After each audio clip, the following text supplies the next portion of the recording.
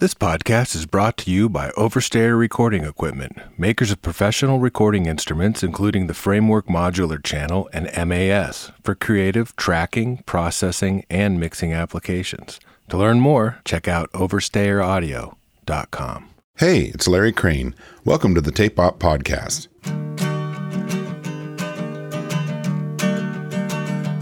Yeah, when I was only 17. 2008 was an event-filled year. Barack Obama was elected president, Satoshi Nakamoto introduced the concept of Bitcoin, Spotify was launched in Sweden, and an extra leap second was added to the end of the year. It was also the year that Portland, Oregon band Blitzen Trapper released their album Fur and the single of the same name. 21 years, 42 million streams, and heaps of critical praise later, the band's singer, guitarist, and writer, Eric Early, discusses Fur and the song's humble beginnings. Enjoy. So from the cliffs and higher still, yeah, we would gladly get our fill, howling endlessly and shrilly at the dawn. You'd made a bunch of records before making the Fur album, but this album, and specifically this song, I mean, it really changed things significantly for you. What do you think it is about this track that resonated with a wider audience? I really don't know. I mean, I've thought about it a lot. I mean, it's it's almost like the Kumbaya effect, you know? Like, it's a campfire song. And the story, of course, is just like been told many, many times throughout human history in different fashion, whether it's, you know, it's a mythological kind of story, whether it's werewolves or it's the tale of Nebuchadnezzar from the Bible turning into a beast and living in the fields. You know, it's that kind of story where a man turns into a creature and then comes back. So I think maybe just the ancient and universal aspect of the story married to this sort of like campfire kumbaya song, I think maybe that's what's the appeal of it, but I just don't know. It wasn't a song I spent a lot of time writing, you know? Like, I just sort of wrote it one night and recorded it in the same night on a 4-track, and that was what got put on the record, you know? So for me, I don't really know much. It's a fluke to me. Yeah, I mean, they usually are, right? I mean, I think, you know, yeah. What did Sting say about Every Breath You Take? I mean, he just sat down and wrote it in like 10 minutes, and you know, that was the track. It is what you talked about, is this you know, mythological story about a man turning into a beast. But I mean, for me, it's a song about nature. It's a song about growing up. It's a song about falling in love. It's a song about coming of age and sort of loss of innocence and a new chapter. I mean, there's a wistfulness to like losing your freedom to be a beast, right? And there's a melancholiness to that song that I think lets me listen to it over and over again. It really taps an emotional place that I think is universal. Yeah. I mean, I was at a time in my life when I made that song where I myself was pretty feral. I mean, I was homeless and I was living partially in a rehearsal space, but half of the building was like derelict and was like leaking water, and it was old Portland, you know, and a lot of the times I would sleep outside. It just depended. And so I think when I look back on writing the song, personally for me, it had a lot to do with that sort of situation I was in at that time in my life, in my like mid to late 20s, you know, where I was just sort of, I don't know. That's the only place I can really see where it comes from, you know? Like, why would I write that song at that time? But to me, it makes sense with the life I was living. You were hopeful. There's hope there. Yeah, I was young and free and idealistic. I mean, did you feel like you were onto something? No, because I was writing so many songs at that time, just all the time. So, no, it was one of like 30 songs that I'd written during that period. And was that written in the rehearsal space and recorded there? Yeah. I had all my gear in our rehearsal space, and I slept on the couch in there, but, I mean, yeah, I was squatting basically. And then I would kind of not stay there. It just was, yeah, it was old Portland. I was kind of just, yeah, floating for a number of years. But how do you hear that song when you listen to it now? And what does it feel like Or can you remember what it felt like writing it versus how you hear it now? I don't know, man. I haven't listened to that recording in a long time, to be honest. When I play it live, it has a nostalgic feeling for me because I played it so many times and it's been around so long, and I appreciate the song. Like, you know what I mean? Like, I can't remember writing it really or anything like that, so I don't feel like I have possession of it necessarily, but I appreciate the song, and I appreciate its effect on others, like its positive effect on others, you know? So that always feels really good. Yeah, I mean, what's it feel like to lose control of a song? I mean, that one just grabbed you and took you into new places and new territory in terms of audience, and I mean, it really, whether you wanted it to or intended it to or not, it's defined you and the band and opened many doors. Yeah, it's true.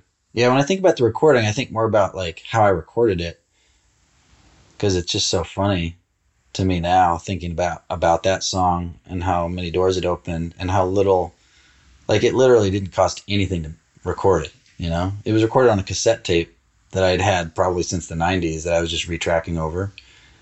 And like the loons in it, like the bird sounds and stuff, is from an old vinyl of loon sounds that I sampled through an H&H tape delay from Jamaica that we'd gotten a hold of from like the 50s. There's just all these weird technical things that went into recording it that are so fun. That's kind of what I remember the most. We used an 18-inch kick for that one, I believe. It was this old 60s Slingerland kit we had that later was destroyed on a tour, sadly. Yeah, that's the kick. The only drums in it is that kick. Yeah, but other than that, there's not a whole. There's just like 2 acoustic tracks that I used my acoustic, which at the time all I had was this 64 Gibson parlor guitar that has been in my family since 1964. It was bought new by my uncle. And yeah, it was just 2 tracks of that and me singing. So it was live. Like, I sang and played it twice and, you know, doubled it. A lot of the recording maneuvers at that time were influenced a lot by Elliott Smith's recording maneuvers, like his doubling of vocals, his Beatles influence, you know, like, and so at the time it was kind of like, what would Elliott do, kind of thing, you know. He would totally play the track twice and sing it twice, you know what I mean. On the day that I turned 23, I was curled up underneath the dogwood tree, when suddenly a girl, her skin the color of a pearl, she wandered aimlessly, but she didn't seem to see. She was listening for the angels just like me. So I stood and looked about. Was that a matter of like just being efficient with the tracks, or? Yeah, 2 tracks of, one was vocal guitar, one was vocal guitar, 1 track was kick drum, and then the other track, I don't know what it was, because the loons were stereo. It was probably, I don't know, I don't remember what it was, honestly. But yeah, I think I was probably just trying to make sure I didn't have to bounce anything, because I didn't want to, I was like, oh, this is an acoustic song, I shouldn't have to bounce, you know? Yeah, I don't remember what the 4th track was. Probably harmony, actually. I was always very adamant that vocals needed to be on tape, you know? And drums. And other things I could let slide, but I was one of the vocals and the drums to be on tape. Interesting. So are you still doing that? No, I've used tape here and there, but I don't really use it, and I haven't for a while. It's just not in a lot of the studios, and it's such a depletion of time to use tape that I don't know. And I've been able to let tape go, like my love of tape. I've been able to let it go, you know, over the past decade. But yeah, early on, I was always just like, no, you got to have tape. If you don't, it's just not going to feel right. You know what I mean? Yeah. Well, I mean, it's so much, to me, it always felt like so much about the process and the timing as much as it did about the sound. Right.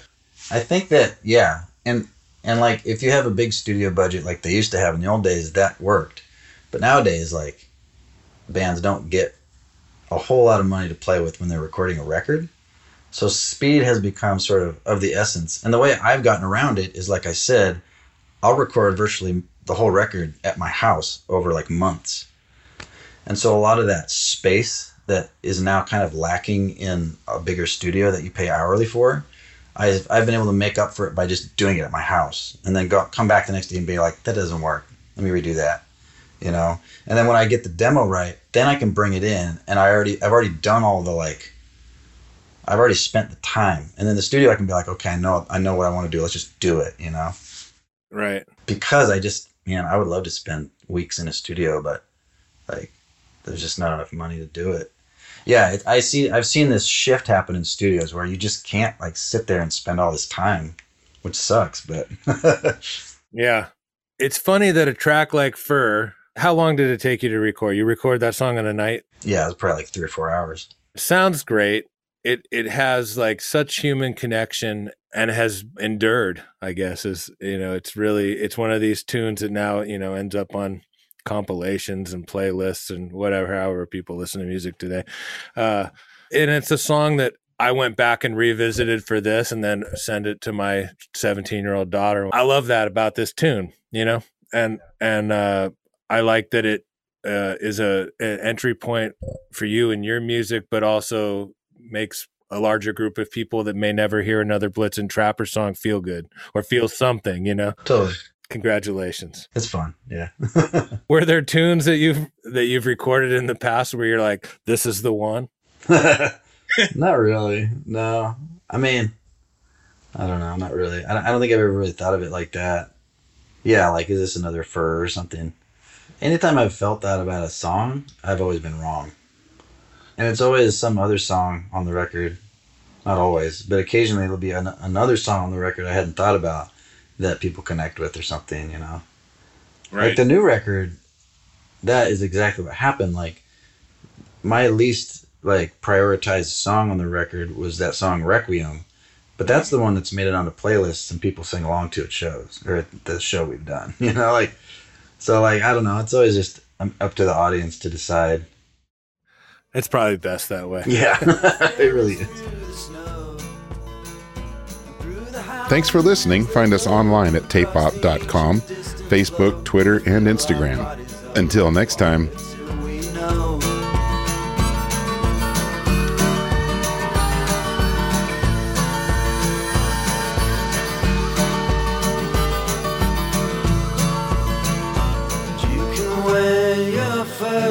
Like a river on fire, but you better be sure if you're making God a liar. I'm a rattlesnake, babe. I'm like fuel on a fire. So if you're gonna get made, don't be afraid of what you learn.